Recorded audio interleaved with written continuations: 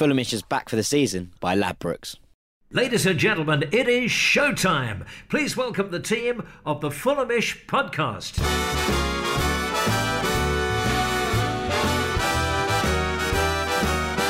It's the Fulhamish podcast, your Fulham audio fix that's about as regular as a defeat at Goodison Park. My name's Sammy James, and in this show we'll reflect on Fulham's 22nd consecutive league defeat in the blue half of Merseyside as a second-half siege saw the Toffees conjure up a 3-0 victory.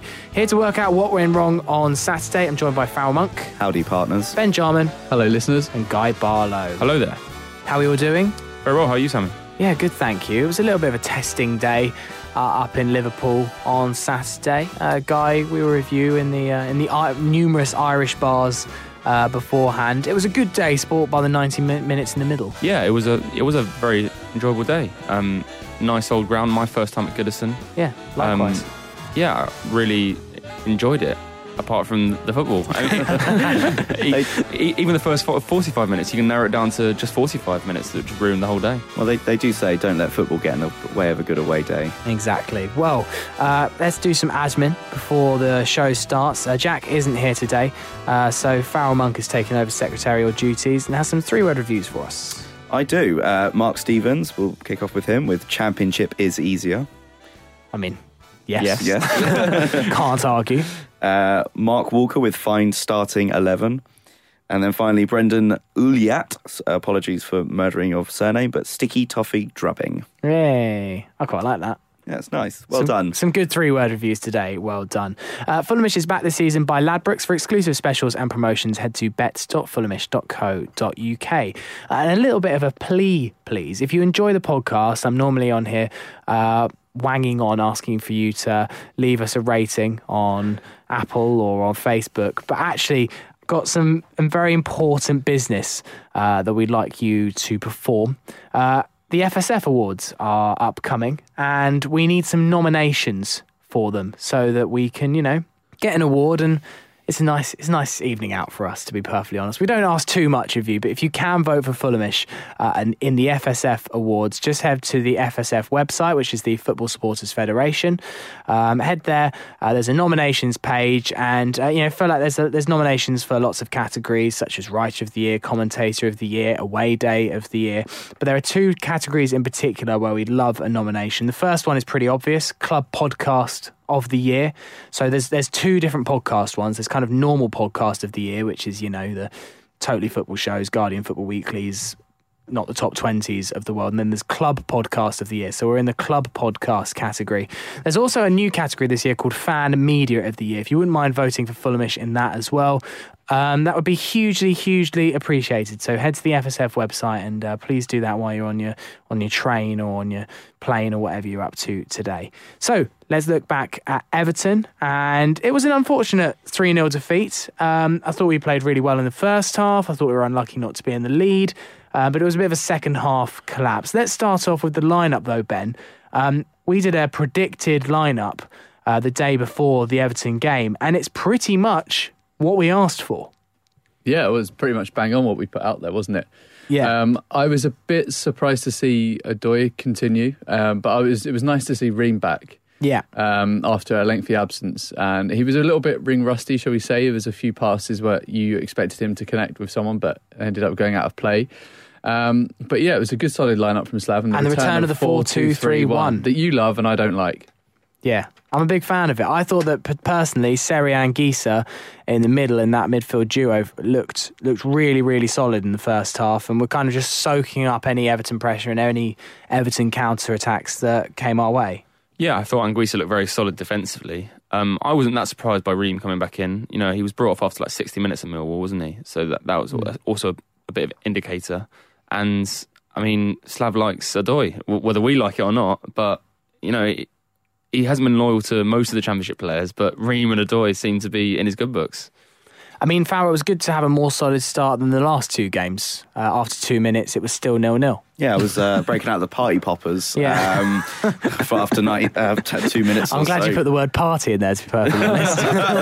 Is it that kind of that kind of party with or that kind of podcast at the moment? You wanging it as you said earlier as well. Yeah, exactly.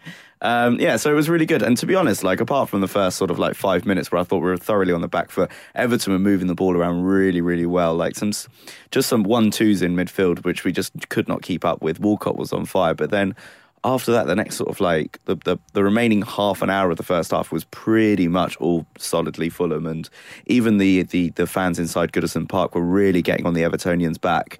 Every time like Everton won the ball back, and Fulham won it back pretty much straight away. Yeah. And we were controlling possession. We created, one very good chance for Schürrle, and then obviously that golden chance for Sessegnon. And we were just moving the ball around really, really well, full of confidence. And it was just unfortunate we didn't get the goal that our play really did deserve. Not a great start, though, for Timothy Fosu-Mensah. He picked up an injury not too long into the game. Looked pretty serious as well. Looked like something around his shoulder. We still haven't really got any confirmation as to what that injury was. I don't know about you, Guy, but I was a bit surprised they made him go all the way around the pitch. He looked like he wanted to come off the most direct way to the tunnel, and the referee kind of made him walk the long way. It seems all a little bit ridiculous. He was walking very slowly.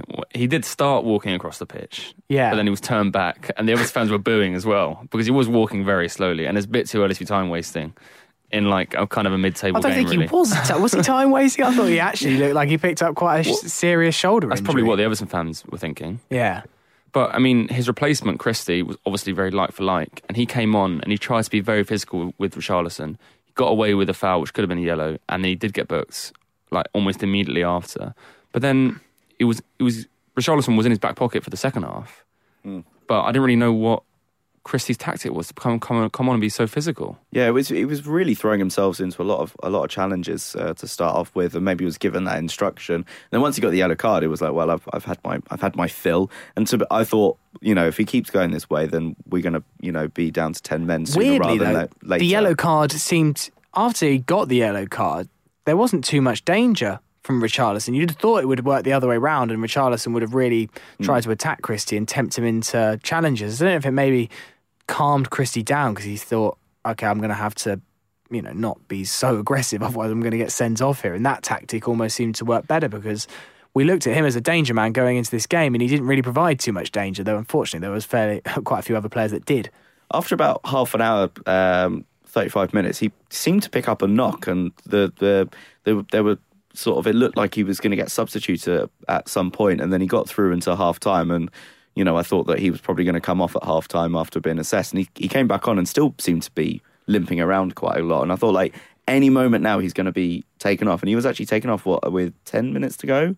Bernard came on, who's looks incredibly bright as well. Yeah, Bernard got the assist for the third goal, didn't he? But yeah, I mean, Richarlison looked like he felt a bit sorry for himself, to be honest, after Christie ruffled him up. But it was just bizarre. And I mean, Christie certainly made a mark on the game defensively, but not going forward, unfortunately. Ben, we'll be talking about plenty of negative points and the 3 goals that Fulham conceded in a moment. But that 25 to 45 minute period, Fulham were on top. I don't think even the most ardent of Everton fans could deny that. There was some beautiful play in there as well. Lots of it didn't end up in chances. It was just good, neat interchange around the centre.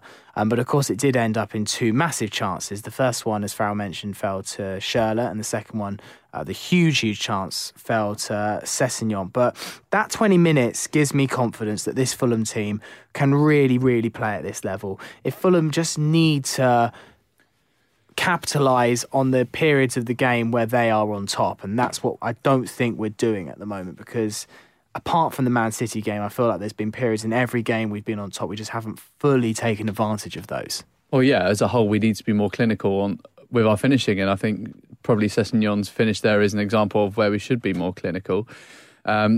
As you say, Sammy, there are periods in time where we looked more than capable of performing at a really, really high standard at this level, but it needs to be for longer than 25 minutes at a time, and it needs to be longer for example, like 45 minutes in the one half, and then we come out and then a couple of teams will make very small changes and Fulham are completely on the back foot again. We need to be more mature, we need to be more clinical, and we need to be a little bit more streetwise, to be honest with you. I think this is also another prime example of Slavs, there's no other way to play apart from 90 minutes full on try and possession football, try and break the other team into submission. As we've seen from, time and time again, Slav doesn't really have that game management in him where, he thinks, okay, we're on the back foot here, maybe we should try and sort of stifle it and frustrate the other team, because every time we were trying to win the ball back at every single opportunity. We were then trying to find, get the ball forward quickly as possible, and it was just breaking down a lot of the time, especially towards the beginning of the second half. And I think that's where sort of Slav's weakness is, if he has one, is the fact he has no game management, and we couldn't really sort of change it up to manage Everton a bit better. I feel like sometimes our play can be very slow and quite lethargic at times. There are times when we need to get it wider and higher quicker. We need to take advantage of the spaces on the pitch that other teams leave us in the way that they do it to Fulham. And I think that we could do much better in wider areas. We could exploit them a lot better. And we did it very well against Burnley on the break quite often. But we haven't really seen it as a feature of our play since then. And it would be good to do it again against Arsenal, a team where we know that they push their fullbacks up quite high. And it would have been nicer to see it happen a little bit more against Everton. Guy, onto the Sessegnon chance. Beautiful play, and found Sessegnon in acres of space. He was just galloping into the 6-yard box. This time 12 months ago, Sessegnon scores that. Absolutely no doubt that he'd have been the first player on the pitch I'd want that chance to fall to as well. He seems to have lost that ruthlessness. Yeah, I'm not sure I agree, actually. I mean, that's probably the only chance I could think of he's had this whole season, really. Oh, apart from the one away at Spurs, maybe. Brighton. Okay. Well, sorry, Guy. The one at Brighton he manufactured for himself, didn't he? Yeah. And then was a good save, I'd say. But this one, he almost did everything right. He hit the underside of the bar. It's fine margins, isn't it? Should have scored. But then Vietto should have controlled it, and it should never have reached Cess in the first place. I know it's devil's advocate, but it's like we say small margins every week on this podcast for the past 6 weeks. We need to be more clinical, full stop. And that's what Slav said after the game. I mean, Everton kind of had 4 chances if you include the penalty. Yeah. Scored 3. We had 3 huge chances if you count the Vietto breakaway in the second half. Absolutely. But I just think Sessegnon definitely does score that last season. You can say you disagree, but he would have hit that low, true, bottom corner. He was just so cool. He went for power over placement this time. Yeah. What's a little bit frustrating for me at the time when it happened, I was like, in the lead up to this goal, I was like, this move is unbelievable. I looked at the 90 minutes on the website today and tried to count up how many passes there were. I think there was about 14 or 15 passes that led to that goal, and it was all just beautiful movement and passing and movement that led to that chance. And then literally just before that, we put together a 40 pass move. And that didn't quite lead to a chance, but an Everton defender got a touch on it, but then it broke down to us, and then we fashioned that move from it. And if it was converted, it probably would have been talked about on Match of the Day for 10 minutes about how good it was. Yeah, Sturridge might have taken a few more still taking the headlines, but yeah, it was a beautiful move, and just so disappointing, because I believe at that point, if you score with 5 minutes to go before half time, you do have a completely different game on your hands. But we can't keep coming on this podcast every week and talking about fine margins, because it's okay to talk about it in one game, it's okay to talk about it in 2 games, but after 6 or 7 games, the fine margins stop becoming fine margins to a point. There's obviously something a bit deeper here. Yeah, completely. They will stack up to a lot of lost points over the season, and there are plenty of games where those fine margins could have turned into more positive results for Fulham. You look at, there's a number of fine margins that went past against Spurs. There were a couple of them against Watford, and there were definitely some at Brighton. So we could have been 2, 3, 4, 5 points better off had we been more clinical. But it'll come. I'm pretty sure it'll come. Then second half, it started weirdly with the penalty. I mean, in my eyes, I still cannot even fathom that's a penalty. Do you think it's a pen? Yeah. No way. Yeah. What? But Bettinelli's getting that ball all day long, wherever. Yeah, but you can't push someone over in a box. So, well, Farrell, you can be adjudicator here, because I'm not having it. That's a penalty. From the first angle that I saw it from, I just thought, I can't believe that's been given. But then from the reverse angle, you see how far away Odoi is from playing the ball. He's so far away from the ball. He's literally just shoving a player out of the way who's nowhere near playing the ball. And regardless of where that's on the pitch, it's a foul. And the only reason where you can sort of like, get in the way of the ball there, the ball's got to be in playing distance. You've got to shield the ball. You can't just like block someone off like that. And he did it. He but should have just Calvert-Lewin's put never getting to it. Yeah, he's not, which makes it even more petulant, doesn't it? But Yeah. that's still a foul, is it? Yeah, absolutely. It's not a foul. Yeah. It is a foul. I don't want to sound like, I don't know, a Sky Sports person, Be a Sky old Sports guy person, mate, it's about. fine. But it's a contact sport, isn't it? Like, Ding, ding, ding, ding, ding. Hello, your dad, 10 points. Shoulder barges mean shoulder barges. It's a but contact. the linesman gave it as well. The referee was fine with it. Yeah, Yeah, but the linesman, like I said, he had the better view of it, of how far away it was from playing. The rules state that the ball has to be playing distance for a shoulder barge. The thing that really, really gets me is just the complete petulance of Odoi to do that when he knows that Calvert-Lewin isn't going to get the ball and Bettinelli's going to scoop it up. Yeah, but why do it? Calvert-Lewin took a massive tumble, didn't he? Yeah, he did. Oh, but but if he was probably if not you're a ex- striker and you get touched in the box, you do it. Yeah. Mitro would Also, do it. like, I don't think Calvert-Lewin was expecting Odoi to completely shoulder barge him pretty much in the back. I mean, if you are a striker, you're going to take anything you can. I mean, Calvert-Lewin is actually... You did it against Fulham Focus, Sammy. I mean, Calvert-Lewin's renowned for that. Stick it past him and hope for contact. Because I actually think he's quite a limited striker and I don't think he can do all that much more. I thought But he was rubbish. He was rubbish the whole game. It's the only thing he did. yeah. He's very much kicking Well, around. anyway, we're going to have to agree to disagree on the penalty. Still not for me. But weirdly, how the miss seemed to give Everton impetus rather than the other way around. I thought at the time, I was like, that's a huge, huge moment. And I think I was starting to believe, okay, this could be our day here because we've looked really good. We've got away with the penalty here. And hopefully we can go on in this second half and really kick on. But just kind of after that, the 5-10 minutes after, we seem to kind of crumble. I've always really rated Gylfi Sigurdsson, and I think he's always kind of played below what he's Capable of. Yeah, in kind of a way, because I think even when he went to Spurs, I thought he was kind of underselling himself, and they didn't really utilise him in his best position. No. And then he went to Everton, I thought, and it was like 50 million quid, and I was like, he's definitely worth every single penny. And then they kept on playing him out on the left-hand side for like weird reasons. But he's got unbelievable quality, and he really showed it in that second half, and shows what a professional he is, that, in a really annoying moment when he misses a penalty, I mean, completely misses, like he hit Yeah, it's the not a save or anything. It's straight down the middle. overside of the bar, not the underside. And it galvanised him as a player, and it was really, I'm going to make amends for this.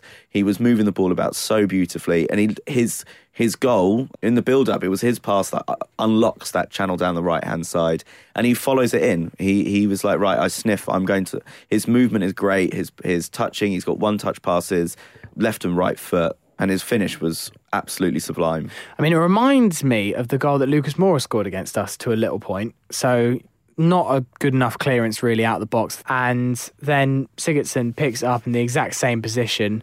And it's a beautiful curler into the bottom corner rather than the top corner that Lucas Moura found. But yeah, it's a wonderful finish. Not great defending, but a good finish for me above all else. Yeah, it's a wonderful finish. Absolutely wonderful finish. And it finds like a little postage stamp in the bottom corner. I don't think anyone was going to save that. We didn't have a chance, really. It does look worse when the goalkeeper doesn't dive, though.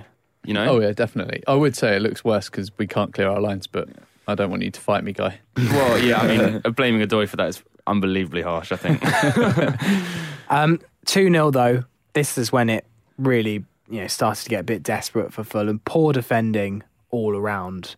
And I just think there's 3 or 4 players at that point that have to do better. I actually think that I saw quite a few people on Saturday giving criticism to Bettinelli. I thought he was the last player of the 3 or 4 that really deserves any criticism for that goal. The one I would lay criticism on, again, is Odoi, unfortunately. I don't think he had a particularly good game on Saturday, and the second goal in particular was he fell asleep. He completely lost Cheektoson.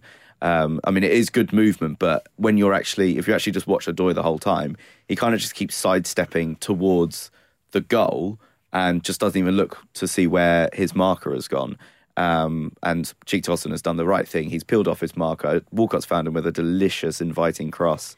And once it gets to him, and it's just, I think that Odoi should have done a hell of a lot better there. Because, I mean, he probably would have like saw the ball loop over his head and gone like, well, no one's there. And then all of a sudden he's actually thinking to himself, I'm not marking anyone. There's no one within 5 yards of him. And for a centre-back, when there's only one strike on the pitch and you can see your other centre-back partner going out to stop the cross. I mean, what else is your job? Yeah. I mean, the initial pass was in between Ream and Brian from Kenny, which Sessegnon didn't close down. So that goes back to what you said, Sammy, about preventable at almost every single stage. And Ream didn't block the cross when arguably he should have done. And Odoi went to cover the near post in case it went near post and it just went over his head. I mean, it was a good goal. I mean, I don't think you can blame any kind of defender for it, really. Really? I don't think so. Christie didn't really sort of get tighter as well. Like, he didn't seem to be marking anyone either. I mean, it is a great cross, and it is it's I actually think it's a bit of a good lucky cross from Walcott. I think he just swings a flipping leg at it. I mean, he gets it up and you can't knock it, but I don't think he's looking for Cenk Tosun. He's got to the byline and he has only one option there, and he's just put in a chip to the back post and he's hoped that someone's there. He ain't seen Cenk Tosun. Well, that's what good wingers do. They put the ball into they put it into the right area. And just a point on this, too many times our crosses were way over here. Yeah. Were completely over here. Also, we only had one corner, and shocker, it was diabolical. Oh my God, it was awful. And there was about a 3 or 4 minute build up for it as well, because I think it was just the Joe Bryan injury, and Sessegnon and Aite debated the corner for ages, and then just Aite just decided to hit it into the first man. Before the 2-0 is the Vietto missed chance. Great ball by Schürrle, who I don't think had the best game, but he played the right option there. Vietto's bursting up the wing. I thought that Vietto was okay on Saturday. Still a little bit of a lack of end product for me. But that touch, absolutely criminal, isn't it? Yeah, I mean, I think if we're going to jump on a player for that overall play, for me it would be Vietto. I think he just gives the ball away so often. And I know I'm not going to start getting the back of a player. He's played fewer than 10 games for us. Unless that, it's John Arisa or someone like that. But Vietto, I don't know. I don't really see what he's got. He hasn't got like a trick to beat someone. He's not strong. He's not quick. But he's lightning. He's not lightning. He's lightning on short distances. Yeah, I think what he actually brings to the team are those short bursts. And he does actually sort of... What he does is take pressure off the team in short and tight pressure situations. So there's one that immediately springs to mind against Watford. The ball comes loose on the edge of our box and he goes to turn right and body feints Decore, I think it is, and he turns left and relieves all the pressure and plays the ball out to the wing. He's good at doing that. But I don't think he's incisive enough to, like as Guy says, to really get at defenders and take them on and provide a valuable outlet to players. We need a player with...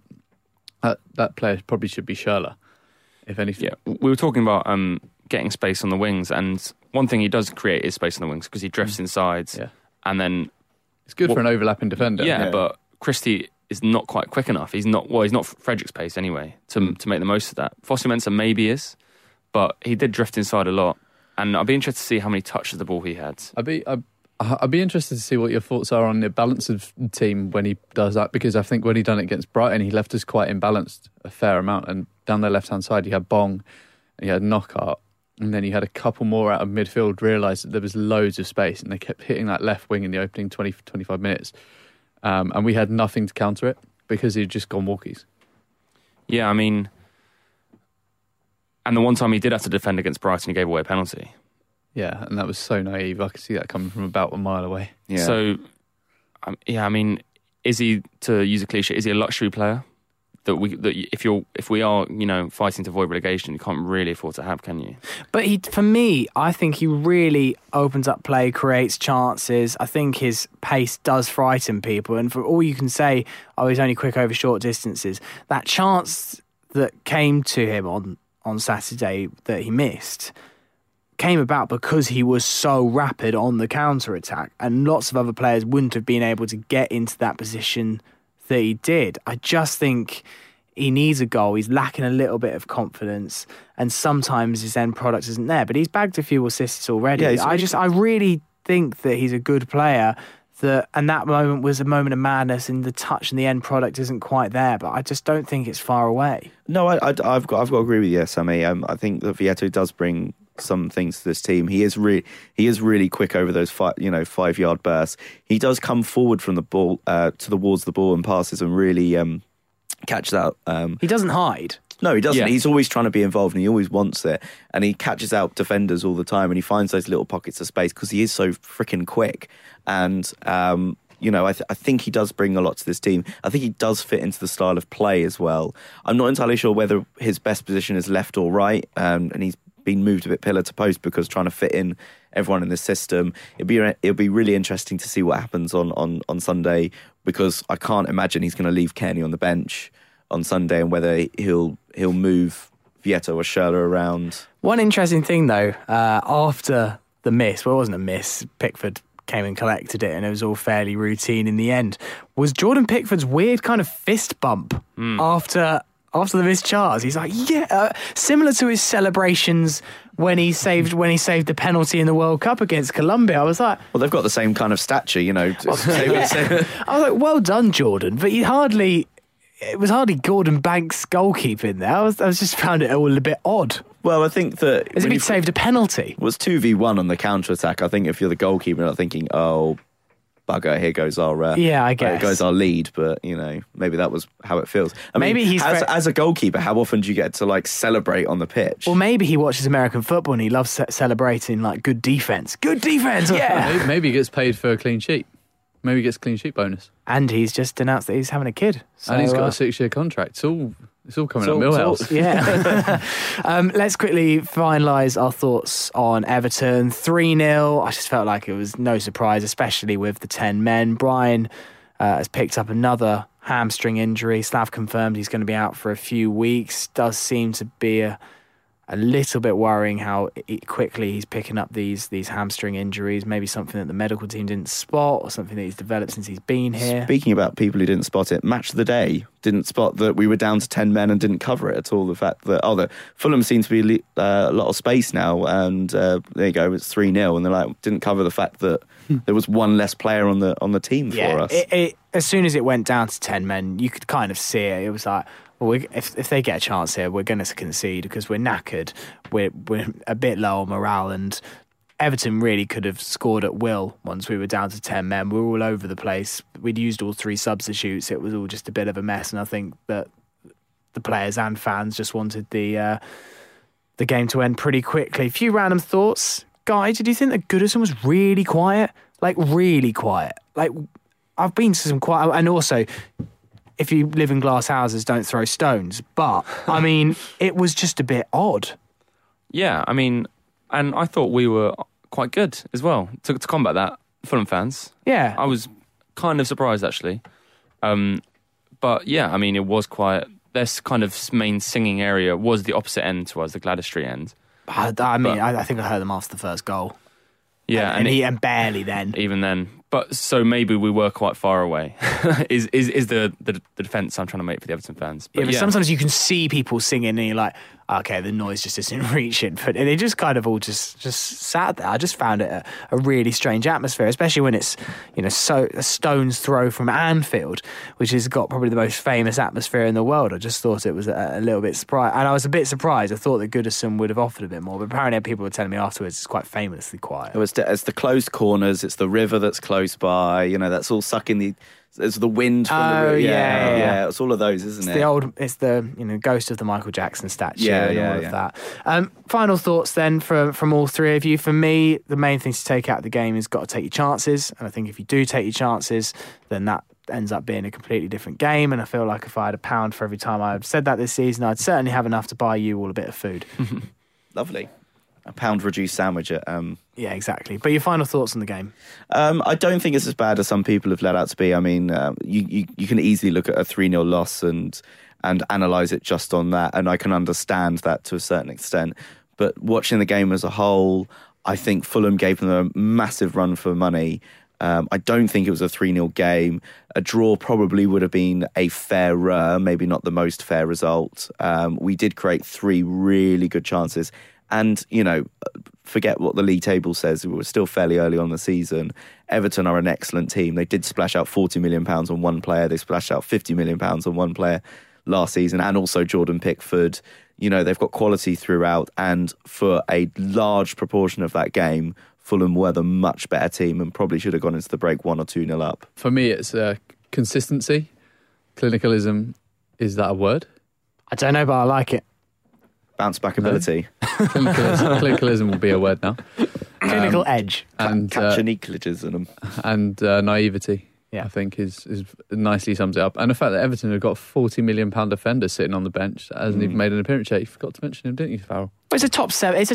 Traditionally, it's a top 7 team that has challenged for Champions League in seasons gone by, and a fairly regular in the Europa League. When they're going to have much easier trips, we are on a difficult run of fixtures. You'd have thought at first, Guy, that Watford was an easy winnable fixture, but they've turned out to be a bit of a surprise package this season. So the way that fixtures have fallen hasn't given Fulham tons of chances to pick up points yet, but it doesn't get any easier. No, and you never know how much these records play on the players' minds. The fact that we have lost there 22 times in a row and whatever. But I mean, if we're honest, we weren't expecting anything, were we? Well, I wasn't anyway. No, I think it always is it's disappointing the way sometimes these things happen, isn't it? And the fact that we were definitely in the game and we gave them a good challenge in that first half, and then when it ended up being so disappointing. If it had been 2-0 goals in each half and we never had a chance, it maybe would have been a bit more easy to stomach. But the fact that we just did actually come quite close, but ultimately fell very, very short, I think, for me. Yeah, and it just smacks of lack of Premier League experience. I think Palace did us one on the first day in that regards, and Everton did us one in this game. Hold on till half time despite being the worst team, and then come out and get going and win the game easily. And how many times did we do that to other teams last season that were lower stature than us? Countless times where we didn't start that great, and then our championship experience told, and we came out and won the game. So, Millwall last season. Yeah. Arsenal this Sunday. What a game. Let's hope. Right, after the break, we've got a load of questions and also a great Carabao Cup draw to talk about. Hello, I am Breda Hangeland, and when I'm not rubbing my thigh with cheese, I'm listening to the Fulhamish podcast. Hello and welcome back to the Fulhamish podcast. Sammy James here with Ben Jarman, Farrell Monk and Guy Barlow. So Farrell has got the post bag ready and waiting to go in just a few seconds. Just a reminder, make sure you subscribe to the Fulhamish YouTube channel. Jack Kelly's fan cams from after the Everton game are up there right now. There's an On the Road, which I recorded today, which I know everyone's very disappointed by. It's not Bring quite back Dave Preston. Yeah, it's not quite Dave Preston levels, but myself and Jack filmed it up to Goodison Park on Saturday, so that should be up either today or tomorrow, say Monday or Tuesday, so it shouldn't be too long for that. But make sure you subscribe to the YouTube channel as well.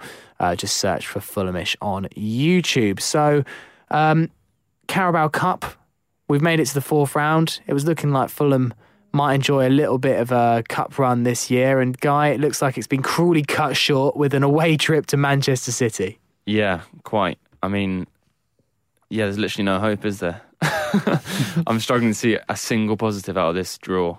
We've already been there this season, so there's not even novelty of going, it's a Tuesday night away from home up north. I'll be surprised if we get even half what we took to the league game.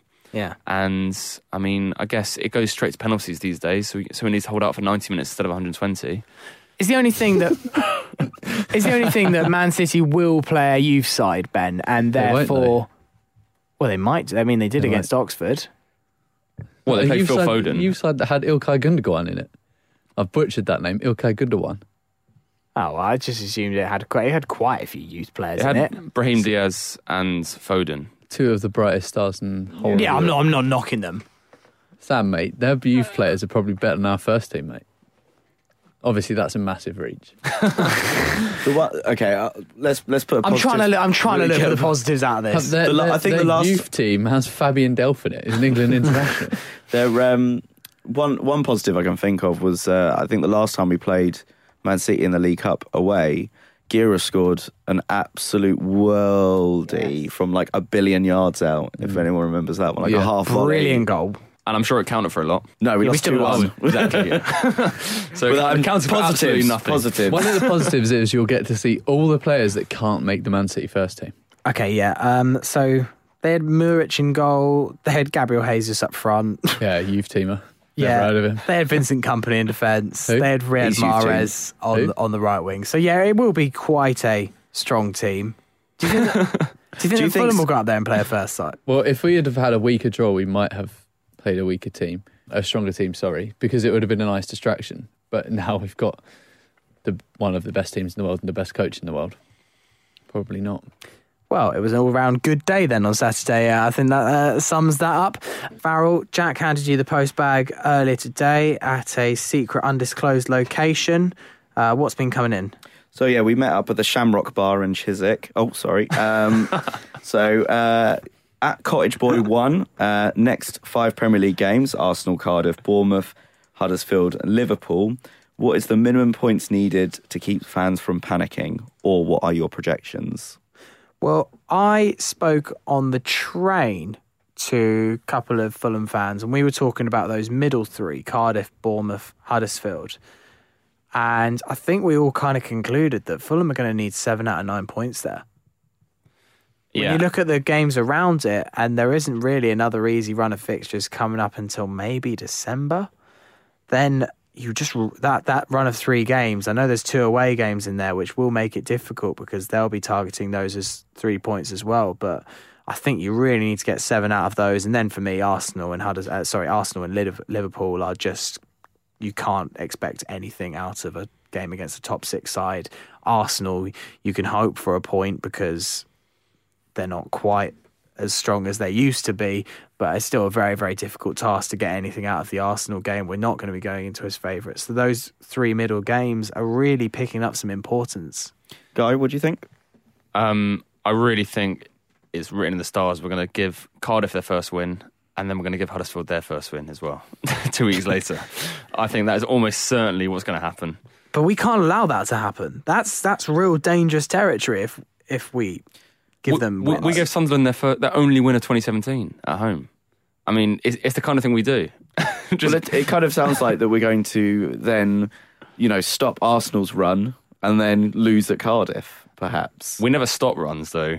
We only start them. Or be a footnote in one. I don't know. But no, in all seriousness, they are very important games. And we should target those away games as perhaps the only 2 we might win this season as well. So I reckon get down there if you can. I think we should be looking at 6 or 7 points, and those middle 3 are crucial. I can't add any more to that. So like any less than that, do you think we'll start panicking? I think some other people will start panicking. I personally won't, because I think we'll have enough over the rest of the season to pick up the desired points. I think this year the gap in quality between sort of like top 10 and bottom 10 will be bigger than usual. I think that you could probably escape relegation with probably about 35 points. Looking at the quality of this team, Colin Bugler, sorry if I've ruined that as well. If it's Irish, we'll need to ask Jack, because he's Irish. Yeah, maybe I'm doing it wrong. We get quite a lot of questions from Colin, and Jack has never piped up with how to pronounce it. And Jack's normally the one asking the questions. Yeah, that's true, actually. So, yes, thank you, Mr. Bugler, for your question, which is, which midfielders, in your opinion, don't fit well into Slav's formation? You can include Schürrle and Vieta if you wish.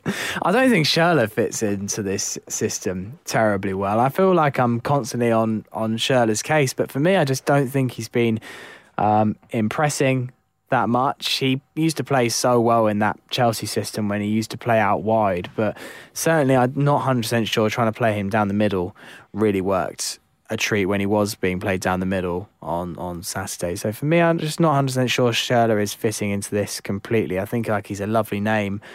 He's a lovely player, a luxury player to have in this team, but does he fit naturally into Slav's perfect system? I'm not 100% sure he does. I feel like sometimes he's a little bit of a square peg in a round hole. He will do the sublime on many occasions this season because he's someone that's packed with talent, but is he an absolute definite fit into Slav's system? I don't think so. Well, out of all the midfielders?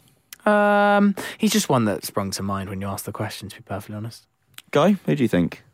Well, when we asked the question off air, what did Ben say? He said none of them fit in Slav's system. No, I was only joking. That was off the record. Ben actually said off the record. First rule of Fulhamish is that you don't say stuff that's been off the record. It wasn't off air. the record. No, I think obviously we're getting the most out of the most important midfielders there. Obviously, Seri is the one we're getting the most out of at the moment. Everything is going through him. I actually agree with Sammy. I do think Schürrle is probably the one that we're struggling to fit in the most because we don't know whether to play him on the left side or the right side or through the middle. If we play him left, we can't play Cess. If we play right, do we get the best out of him? And then in the middle, he doesn't look as effective.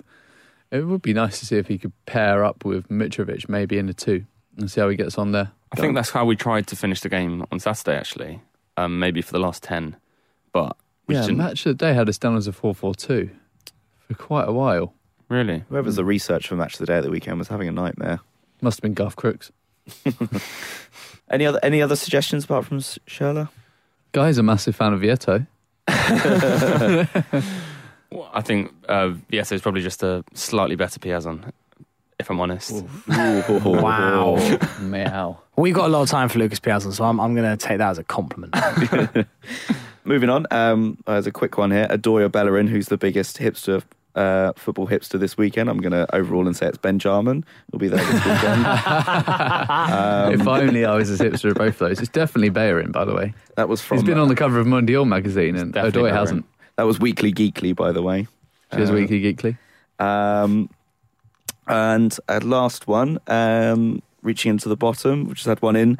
Fulham for Life Ali, just Ali, is how did Sessegnon not get into the 40-man shortlist for the Golden Boy? And I won't read out the last bit because it's the family pod.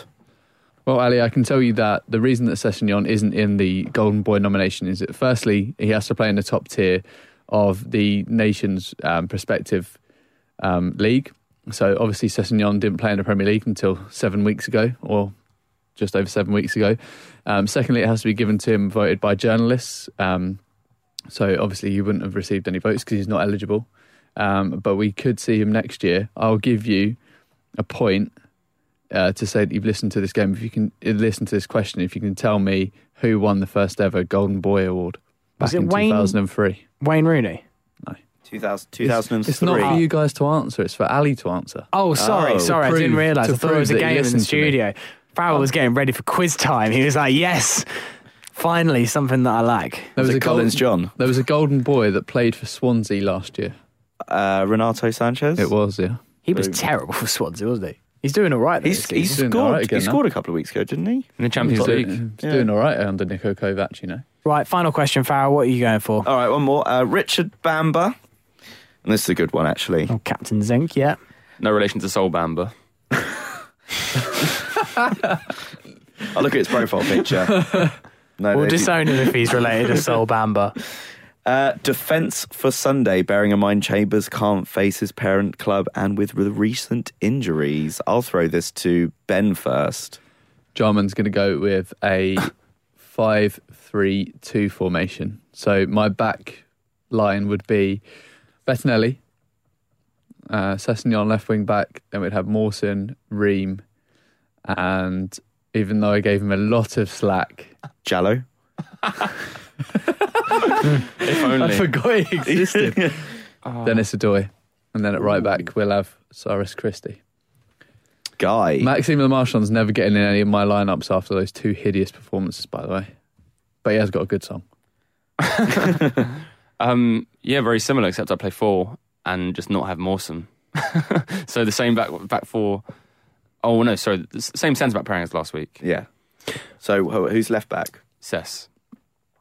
I'm going for Cess, Ream, Mawson, Christie. I'm still quite confident about Mawson. I still think he's got plenty to offer. We got an email a couple of weeks ago. From Mawson? Yeah, no, from Alfie Mawson saying, stop knocking me on the podcast. Yeah, no, Guy Barlow. Stop doing it. someone emailed us to say that they think Alfie Mawson's our blind spot and they think that he's been really poor since he got here, and that, you know, we're really quick to give Callum Chambers criticism but not Alfie Mawson, which is kind of a bit of a fair point. We are quite quick to jump on the Callum Chambers bandwagon, but I do think that Alfie Mawson has more to offer us long term. The small Callum Chambers bandwagon. Was it Callum Chambers bandwagon or an Alfie Mawson bandwagon? Well, as in we were more getting on Callum Chambers' case quite quickly. But I do think that they are pretty good centre backs. I think Callum Chambers is okay, and he's got potential to get better in this team. And Mawson has got undoubted potential, and I do think it will come to him. He obviously just had a really, really awful game in the first half against Watford, but. I think this guy that emailed us, sorry, I've forgotten his name, was saying that he thinks Mawson was worse than Chambers in that first half. Was it from Maxime Le Marchand? It may be. But anyway, that's what I'd go with as my back four. Yeah, I think I would. I've got to say, I think we should still stick with a back four. I think we do play better, and it utilises our attacking options a bit better if we're in a four. So who would you go with? I would go with Cess, Ream, Mawson, Christie. I do like Odoi, and I've talked about how much Odoi brings to this team. He is a good footballing centre back, but I don't think the combination of Ream and Odoi at centre back is strong enough, just calibre wise. I think that potentially, but if Odoi ends up starting at centre back on Sunday, I won't be too disappointed. No, but can Mawson even play right centre back? Two left-footed defenders there, isn't there? Yeah. Would you say the same thing if it was two right-footed centre backs? More than the fact that Mawson's played there his whole career. True that. But he's young and he can adapt. What if he can't? But just by and by, I would agree with that email that Mawson was far worse in the Watford game. I mean, he was booked as well. He had a... I understood why he got substituted, and the booking thing was very important, actually. I think for Slav's thinking, actually was quite intelligent, really. And obviously, we were all calling for Chambers at half-time, but I just think Mawson's got more to offer us. Plus, if we're going to play one or the other, I'd still rather play our player rather than developing another club's player, if I'm being truly honest. All right, thank you very much for your questions this week. Appreciated as always. Keep them coming in. And remember to give that post bag back to Jack in a good time, okay? Oh, God. All right. You have to give him a rendezvous and everything. I'm going to leave him some terrible notes. Fair enough. And some poems. Well, thank you for listening to the podcast this week. Maybe not the most positive listen, and Fulham are definitely learning some lessons in the Premier League so far. Not the start we all dreamed of, but hopefully we can record a famous win against Arsenal and turn it all around our way on Sunday. Fulhamish Extra will return on Thursday morning. We'll be looking ahead to that Arsenal game, which is on Sunday at midday. We'll be talking to Dave Seeger to get a little bit of an opposition view, and very exciting, we've got an interview with Collins John coming up. So myself, Ben, Farrell and Guy caught up with Collins on the phone, and we spoke about his thoughts on Fulham this season and also his career at Fulham as well. He's a really well-spoken guy, really, really lovely as well. We enjoyed chatting to him, so you'll hear that on Thursday's Fulhamish Extra, so make sure you subscribe to the podcast, and that will drop first thing on Thursday morning. We need to name the podcast today Sticky Toffee. But there we go. I was going to ask Farrell Monk, but Ben Jarman's I throw my voice so well. Farrell cracks under pressure like Dennis Odoi. Can't steal someone else's, can we? Yeah, we always do. Oh, yeah, of course. Oh, yeah. Do you think creating our content is dead? We always just steal others. Yeah, we just steal the 3-word reviews most weeks. Okay, so we're going with Sticky Toffee. We're going with the actual 3-word review, which was Sticky Toffee Drubbing. Farrell, this is your choice. Yeah, I'll go with that. Sticky Toffee Drubbing. There we go. So, as I said, Fulhamish will return on Thursday. Just need to thank my guests, Ben Jarman. Thanks, Sammy. Thanks, Farrell. Chenkwi. Thank you, Guy. Thank you, Sammy. Good to see you as always. And Fulhamish will return on Thursday. Have a good few days. See you later.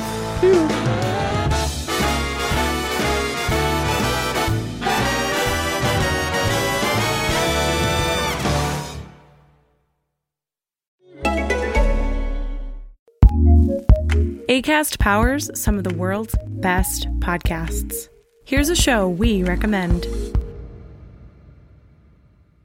This spooky season, have a listen to Let's Talk About Myths, Baby, a podcast about Greek mythology that tells it honestly and often with a lot of gore, at least when it comes to these spooky season episodes. Every week in October, I have released a new episode with various levels of spooky in Greek mythology.